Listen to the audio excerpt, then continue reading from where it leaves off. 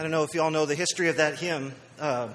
Washington Gladden, who wrote it during a time when his denomination was arguing about some things. And there's another verse in there, "O Master, let me walk with thee beside the noisome Pharisee." And he's talking about the Pharisees in his denomination. It's a verse that has been lost to history, which I guess is a good thing. I don't know. I want to just start by saying I'm very thankful for the chance to be here again. I am very, very deeply appreciative of our church.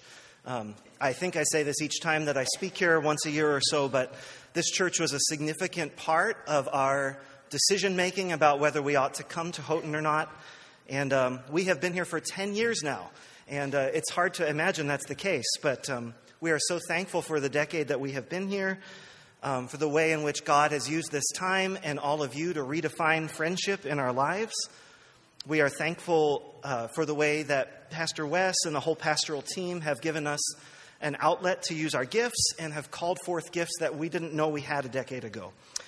And for Jill and I, this is also our 20th wedding anniversary this week. So these two distinct decades that we kind of look back on in our time. And I was telling Jill the other night, I think the third decade will look more like this decade, but we don't really know that, do we? So I just want to thank God for the last decade. I want to enjoy the blessings of today. Well, I want to turn our minds toward this morning's text, and I think it's a fascinating passage of Scripture. It begins when someone asks a question which is actually kind of an unusual question for someone to ask Jesus. It's not the kind of question that you would picture someone coming to ask a religious leader or a wise sage. It's more a question that you would imagine someone asking a civil judge. He says, "Teacher, tell my brother to divide the family inheritance with me." We don't know if this is a younger brother coming and sort of pleading for equal treatment because the older siblings usually got better treatment in matters of an estate or of a will. So that could be it. We don't really know what prompts this question. And like I say, it's a sort of an odd question for someone to ask Jesus. And Jesus says, in the NRSV, it says friend, but here we've seen man or human. It's a rather dismissive word. Friend is kind of a friendly translation. Human, who has made me a judge over you? Why are you asking me, in other words, this question? And it leads into Jesus sharing this important teaching. Be on your guard, he says, against all kinds of greed, for one's life does not consist in the abundance of possessions.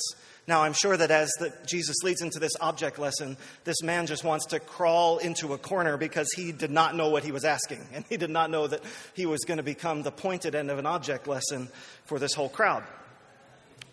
After this, Jesus shares this very important parable, which is at least in part about greed.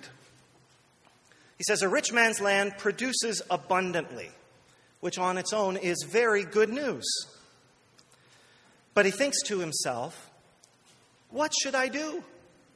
Because I have no place to store my crops. Now, I first want you to notice that the man is talking to himself. That's going to become very important in this sermon as we look at this parable more deeply. He says, I have no place to store my crops, and this betrays a certain lack of imagination. Right? There are all kinds of places where one could store his crops. As he's already wealthy, he could start by storing them in the bellies of the poor. But that doesn't even seem to be an option for him. Perhaps if he had talked to the poor and not to himself, they could have reminded him of this. Then he continues, though, to talk to himself. I will do this. I will pull down my barns and build larger ones, and I will store all my grain and my goods there. And I will say, this is the NRSV, and I will say to my soul, soul, you have ample goods laid up for many years. Relax, eat, drink, and be merry. This is quite meta. The man is talking to himself about talking to himself at a future time. This is very impressive work here. I mean, I talk to myself, but rarely do I talk to myself and say, when I talk to myself later, this is what I'm going to say. And yet this is what this man is doing. It's quite meta. So the rich man here shows a very interesting and actually rather toxic combination of characteristics. On the one hand, he has a stunning lack of generosity. He He doesn't say to himself, well, I could give this away or I could keep it. And he's also a little bit lazy, right? What I want to do now, he says, is to eat and drink and be merry, to take life easy, to enjoy things. And on its own and in small doses, this isn't a problem. But this man is going to a lot of trouble and doing a lot of work to ensure that he doesn't have to work anymore. He's close-fisted and stingy and also lazy at the same time. But essentially, the problem boils down to this. He can't imagine anything outside himself. I think sometimes when we hear this parable, we think that the man simply made the wrong decision. But I don't think that this parable is primarily to be understood at the level of application. I don't think this parable is primarily about the decision that this person made, option A or option B. I think the issue at play is who is playing into my decision-making process? Who is helping me make this important decision? The man faces two significant questions. What do I do with all this grain? And do I retire or do I keep working? And as he's thinking this through, he can only think of one person smart enough to consult: himself. It's not like he's cruel, and sometimes we think this parable is about someone who's exceptionally cruel. He's not cruel. It's just, it hasn't dawned on him that there's anyone outside himself to think about. If there are others who don't have bread, let them eat cake, right?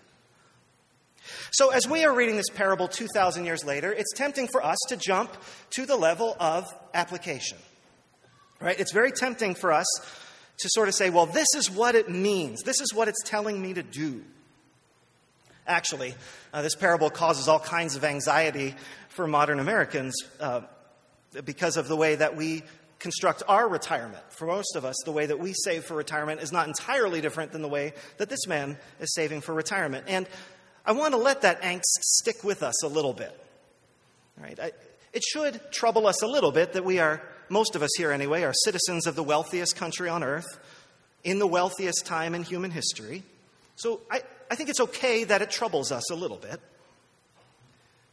Most of us here seriously want to follow Jesus during this extremely challenging time. And so what we want to do when we look at this parable is to say, what is it telling me to do? And like I say, some have read into this parable a condemnation of the way that we do retirement. They would look at my 401k as it grows and says essentially, this is a barn that you're building throughout your life, that you hope to live off the excess one day, and you shouldn't be doing that. You have probably known people who have made that choice to say, I think that's wrong, I'm opting out. You probably have strong feelings about this either way. Either you think that's right, or you think that's completely weird. Because it's causing you a little anxiety to think about whether or not you should be doing that, which would mean a significant effort for all of us. So let me just stop here real quickly and be clear. Jesus has every right to ask us to reconsider our retirement plans. He does. It's not bad manners for the Son of God to bring us up short and ask us, what you're doing with that money, do you want to do that really? But it generates this huge amount of anxiety in us because of the way it might call forth something from us that we don't want called forth. And when we feel that anxiety, we just want someone to tell us what to do. What we always hope the preacher will say when this passage comes up is, this isn't really about your retirement. I can't do that exactly. But I will say this, I don't think that's the point that Jesus is trying to make. Because I don't think this parable is saying, here's what you should do. I think the point Jesus is making is, here's what you should consider as you're deciding what to do. So, if I'm asking about the process that the man used to make the decision, what am I saying? I'm saying the situation could have determined or dictated a number of faithful answers. There are a number of faithful things the man could have done. But he can only determine what's best to do as he's talking to someone besides himself. If he gets to know the poor in his community, for certainly there are poor in his community, the question, why do I have all this grain while so many are hungry? He may have found an answer to that question that he hadn't found before he got to know the poor. If this man had considered the opinions of his own family, they could have helped him know, Dad, this is the right time to retire, or Dad, not now. You can do so much if you keep working. There's these people you can help, and you could make a different choice, Dad. But the fact is, he doesn't know about these choices because he's only talking to himself. There's so much in modern life that's built around flattering this presupposition we have that we are smarter than the other people in our lives. So much of modern humor is built around this.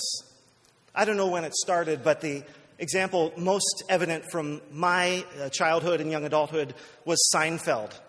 Remember Seinfeld, the show? And the whole show revolved around Jerry kind of going through life as this normal guy while all these quirky people are around him. And Jerry looks out at the camera a lot as if to look at us and say, isn't this guy weird? I'm the smartest person in the room at any given time. So much of that show's humor is built around watching his face and realizing, yes, we get it and others don't. How did I get to be surrounded by all these people who don't get it? And this is what this parable is like making plain in the way that Jesus puts words in this man's mouth. As I have an important decision to make, who do I trust? The poor? No. Friends? No. Family? No. Self? Yes. Now here's the problem.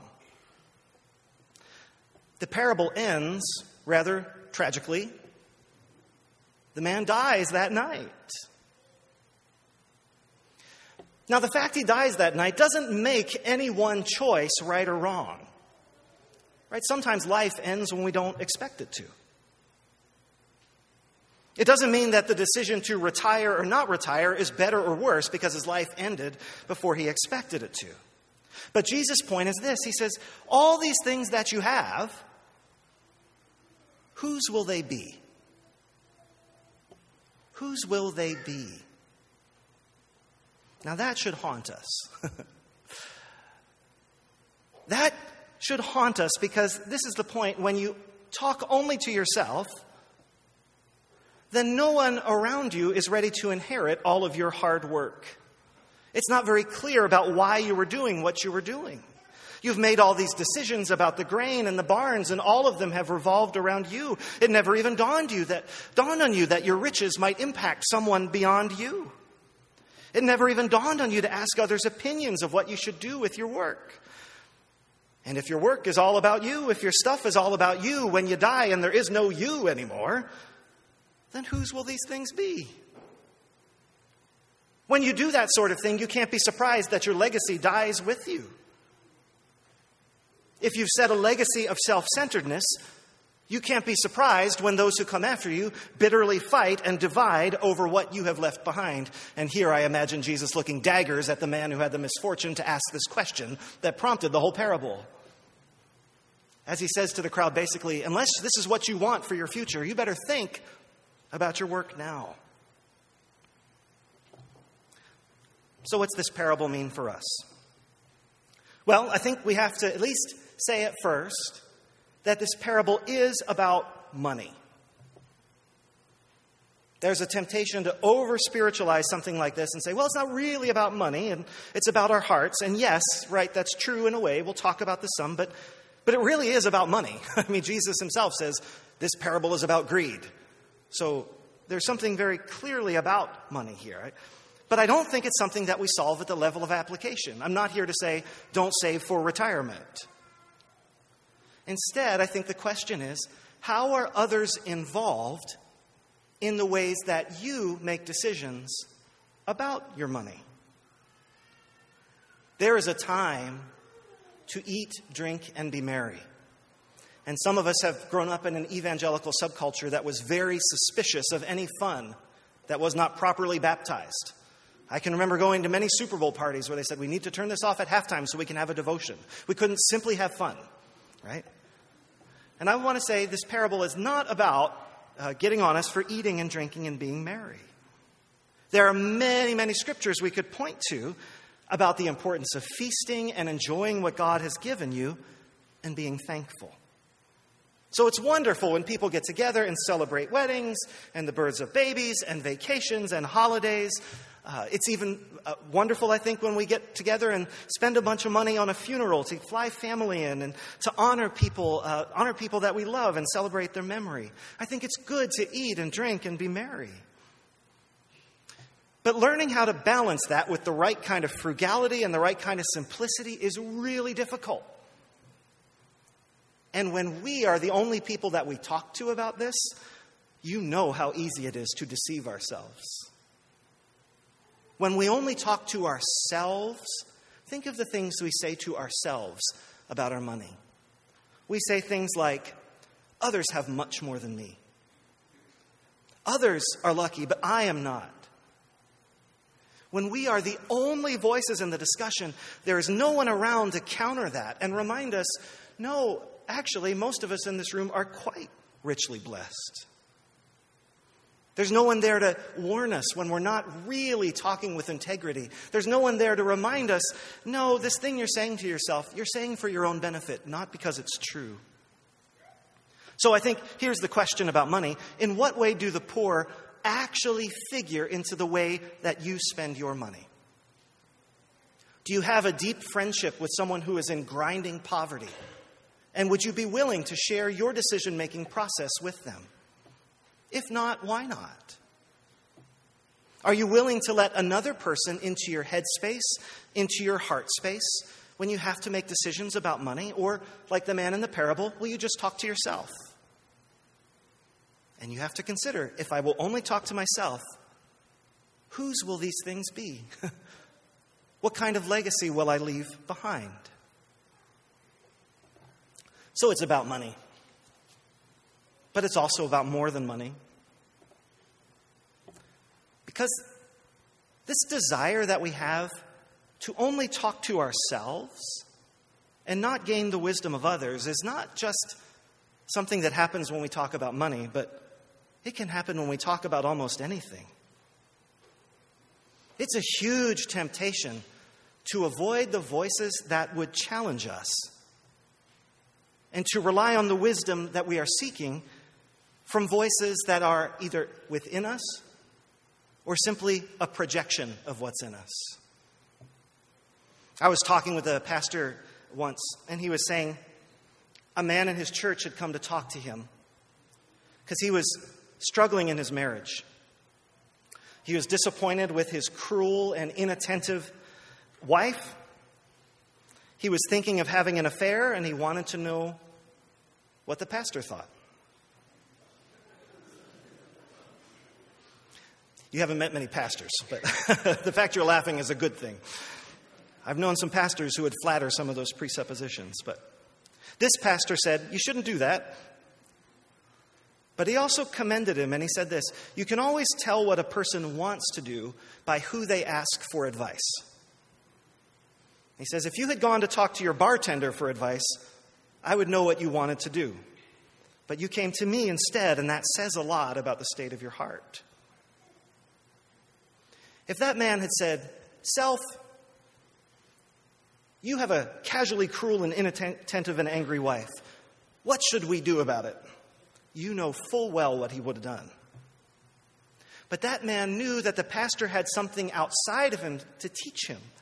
And so he asked. He got outside of himself and allowed a different perspective in. And that's a difficult thing for the church to do today. I was thinking maybe the most compelling example in recent history in the church was our failure to be appropriately involved in the civil rights movements of the 1960s. I'm not condemning people here. I wasn't here in the 1960s, so this happened before I was born, and I'm not meaning to say it must have been easy. Why didn't we do the right thing? I had a friend who was a Southern Baptist pastor in that era, and his church fired him on the spot for preaching integration.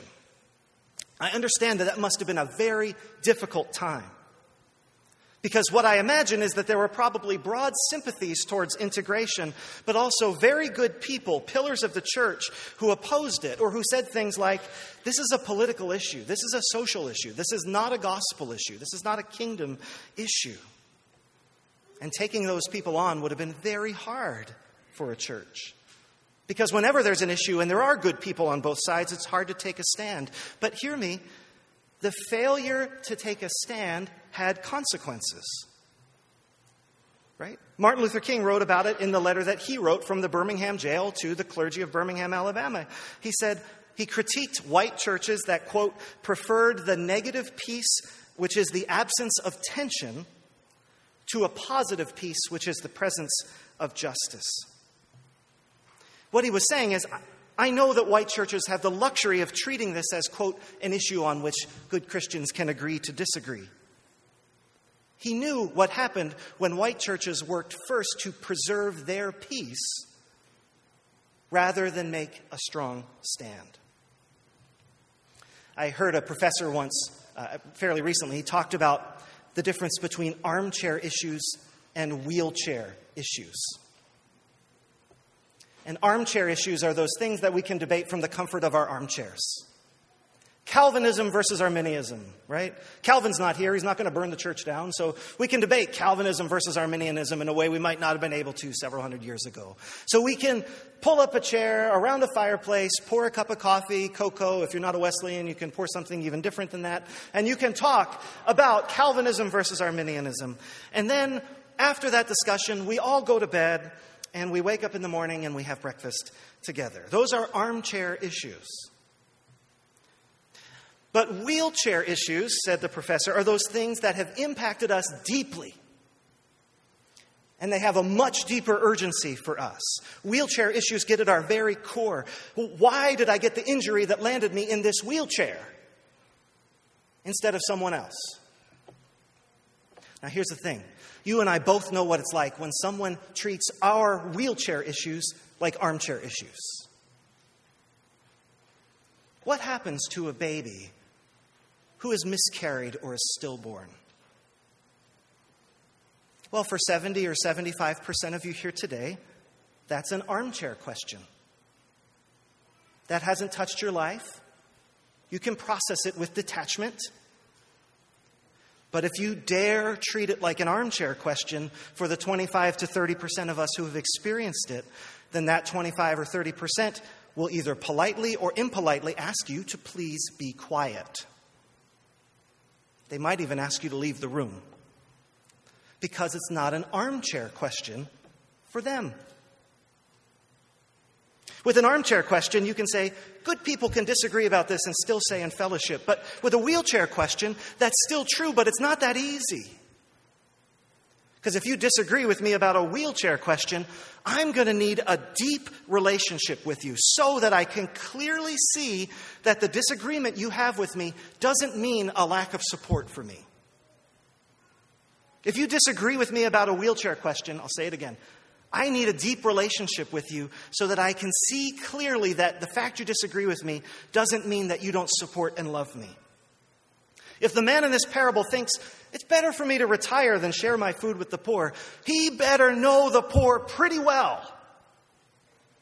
And he gives no evidence that he does. Part of the way that we navigate these issues the best is that we listen to each other. We learn from each other. We don't just go and talk to ourselves, rely on our own wisdom, our own smarts. We don't just rely on whatever cable news network is a projection of all of our fears, biases, and knowledge base. We don't even rely only on the Bible because we recognize that we might not understand the Bible perfectly. Yes, the Bible is perfectly sufficient for faith and practice, but we are not perfectly sufficient to understand it or interpret it perfectly all the time. We need each other for that task. And we especially need the wisdom and the urgency that comes with people who experience these as wheelchair questions. That's what's going on with the parable. It's not just about the money, but the man is making an armchair decision for him that impacts a whole family and a whole community. It is a wheelchair question for them. Will I eat or will I die? Will I get something at all, or will I starve? But this man says, Self, what shall I do? Many of us have decided about what we think about many important issues using the method the man uses in the parable. Self, what do I think about abortion? Self, what do I think about universal health care? Self, what do I think about the Black Lives Matter movement? Self, what do I think? Did racism play a part in that shooting at the southern border yesterday? Self, what do I think about the role of LGBT people in the church? And we retreat to our closets. We pray and we fret about it. We ask voices who will tell us what we already wish to know. And very rarely are we brave enough to allow in a voice for whom these are wheelchair questions. When we make decisions this way, here's what I'm building towards. We have to accept that, like the man in the parable, we are doing something to our legacy. If we demonstrate that our first concern is peace, preserving a fragile peace among believers within the church, then the people who are waiting for us to use our riches to feed the world are left wanting. When we demonstrate that our first concern is being inoffensive, then complicated people are just not going to feel welcome here, no matter what. I went to a conference this June. It was for gay people who are trying to live their lives within a traditional Christian sexual ethic. So either remaining celibate or taking on committed but non-sexual friendships or partnerships. And so many times I heard them say some variant of this. I just realized that my presence at that church was complicating things. And that in the end, they didn't really want me there. I mean, they wanted me there as long as I didn't ever talk about this reality in my life. They wanted me there as long as I acted like nothing was wrong. They wanted me there as long as I didn't ask inconvenient questions about their singles ministry. That's what happens when the church's primary goal is its own fragile peace. Complicated people feel like, I can't go there. I'm ruining the thing that they're after. And so some people leave altogether. Who was it? Solzhenitsyn, who said, the line between good and evil doesn't just divide certain people on one side and those on the other. The line between good and evil goes through every human heart. And the line between non-complicated and complicated people goes through every heart. It's not like there are some complicated people and the rest of us don't have any complications. Each of us is complicated in some way. So it's not just that when we do this, super complicated people leave.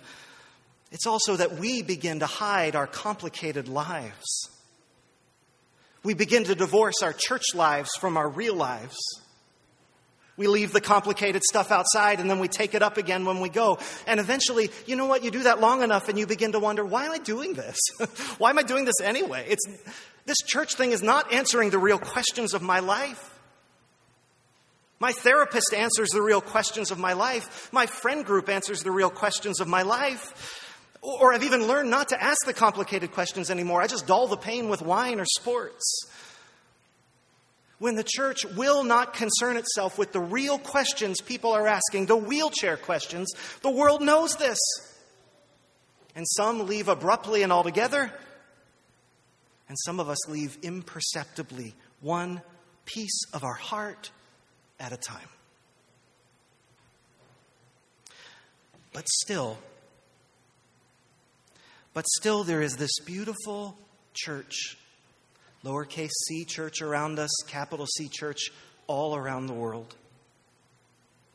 This beautiful church, this beautiful body, these beautiful buildings, this beautiful faith, this beautiful relationship with God that would transform us. But whose will they be? Whose will they be?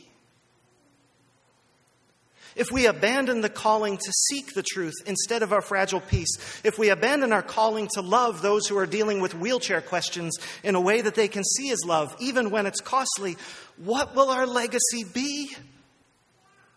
And who will be left to inherit it?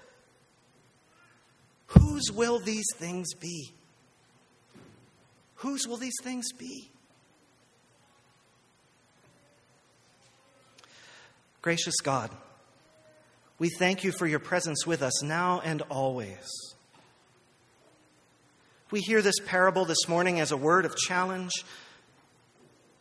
We think of this man's foolish self-reliance and how the only result was his children bickering over the remains of his estate. We too are rich. We have been given so much financially and spiritually. And it's scary to invite others into the question of what we should do with all these riches. We have so much at stake in already having been right in our decisions that we are afraid to discover we may have been wrong. Teach us, God, to trust that you love us not because we have done everything right, but simply because you are a God of love and we are your beloved children. Give us grace to ask the poor in body and the poor in spirit how they think our riches should be used. And if, as we do, we discover that there is something in us in need of conversion, give us grace to follow you without fear into the waters of conversion. Give us grace to seek the truth rather than comfort ourselves that we have it. And help us to find the joy in the fact that we are dying to self and living to you before that moment when our physical life is required of us. And help us to see a bit of the fruit of that difficult labor as we begin to rejoice in the legacy we leave. This we ask through Christ. Amen.